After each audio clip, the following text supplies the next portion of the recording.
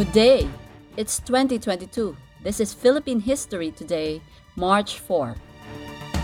In Manila, 123 years ago, a commission of foreigners, March 4, 1899, Saturday, the three civilian members of the five-man Sherman Commission arrive in the Philippines. The commission, named for its chair Cornell University president, Jacob G. Sherman, was tasked by President William McKinley to make recommendations on how the U.S. should proceed in governing its new colony. The group spent its first month talking to the Ilustrados who had deserted the Malolos government of President Emilio Aguinaldo, including Pedro Paterno, Cayetano Arellano, and Felipe Buencamino.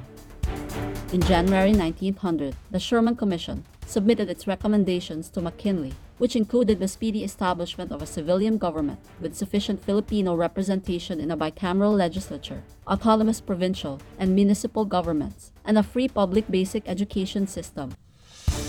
In Davao City, 19 years ago, panic at the airport. March 4, 2003, Tuesday.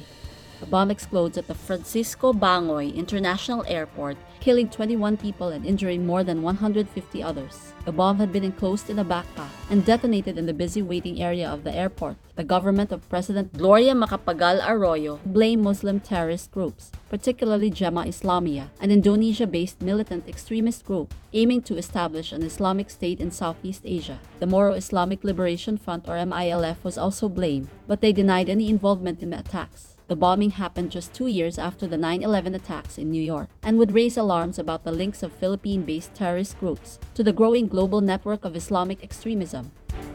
In October that year, U.S. President George W. Bush would visit the Philippines and affirm its support in the country's anti-terror campaign. Elsewhere in the world, in England, 56 years ago, more popular than Jesus. March 4, 1966, Friday. John Lennon is quoted in an interview published in London as saying that the Beatles were more popular than Jesus. Here is the quote, "Christianity will go. It will vanish and shrink. I needn't argue about that. I'm right, and I'll be proved right. We're more popular than Jesus now. I don't know which will go first, rock and roll or Christianity." End quote. The quote did not cause any controversy in England when it first came out, but as the Beatles were scheduled for its third tour in the United States in August of that year, religious groups, especially in the southern U.S., would incite protests and threats. Lennon would be forced to apologize in public, but it was the cause of the group's unhappiness with touring. And the rest is history. Keep reading about these events from reputable sources, then come back tomorrow, March 5, wherever you get your podcasts.